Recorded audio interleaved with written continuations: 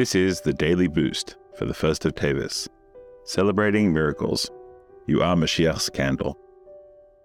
In the Rambam it says, to commemorate the miracles of Hanukkah, the sages of that generation ordained that each of the 8 nights of Hanukkah be celebrated by lighting candles in the evening at the entrance to the houses to publicize and reveal the miracle.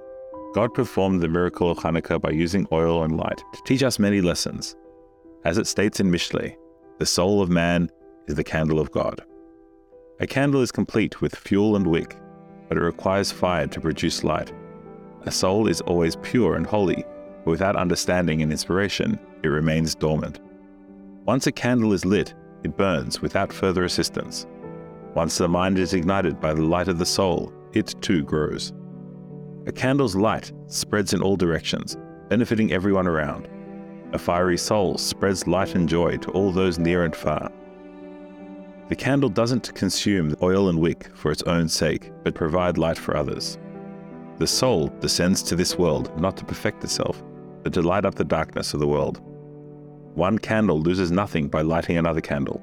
One soul loses nothing by teaching and inspiring another. A candle needs a holder to make use of oil or fuel. The soul needs Torah mitzvahs to express its essence. We must make ourselves into luminous candles to spread the light of Moshiach. As we say in the Rosh Hashanah Amidah, prepare a candle for the son of Yishai, your Moshiach, speedily in our days.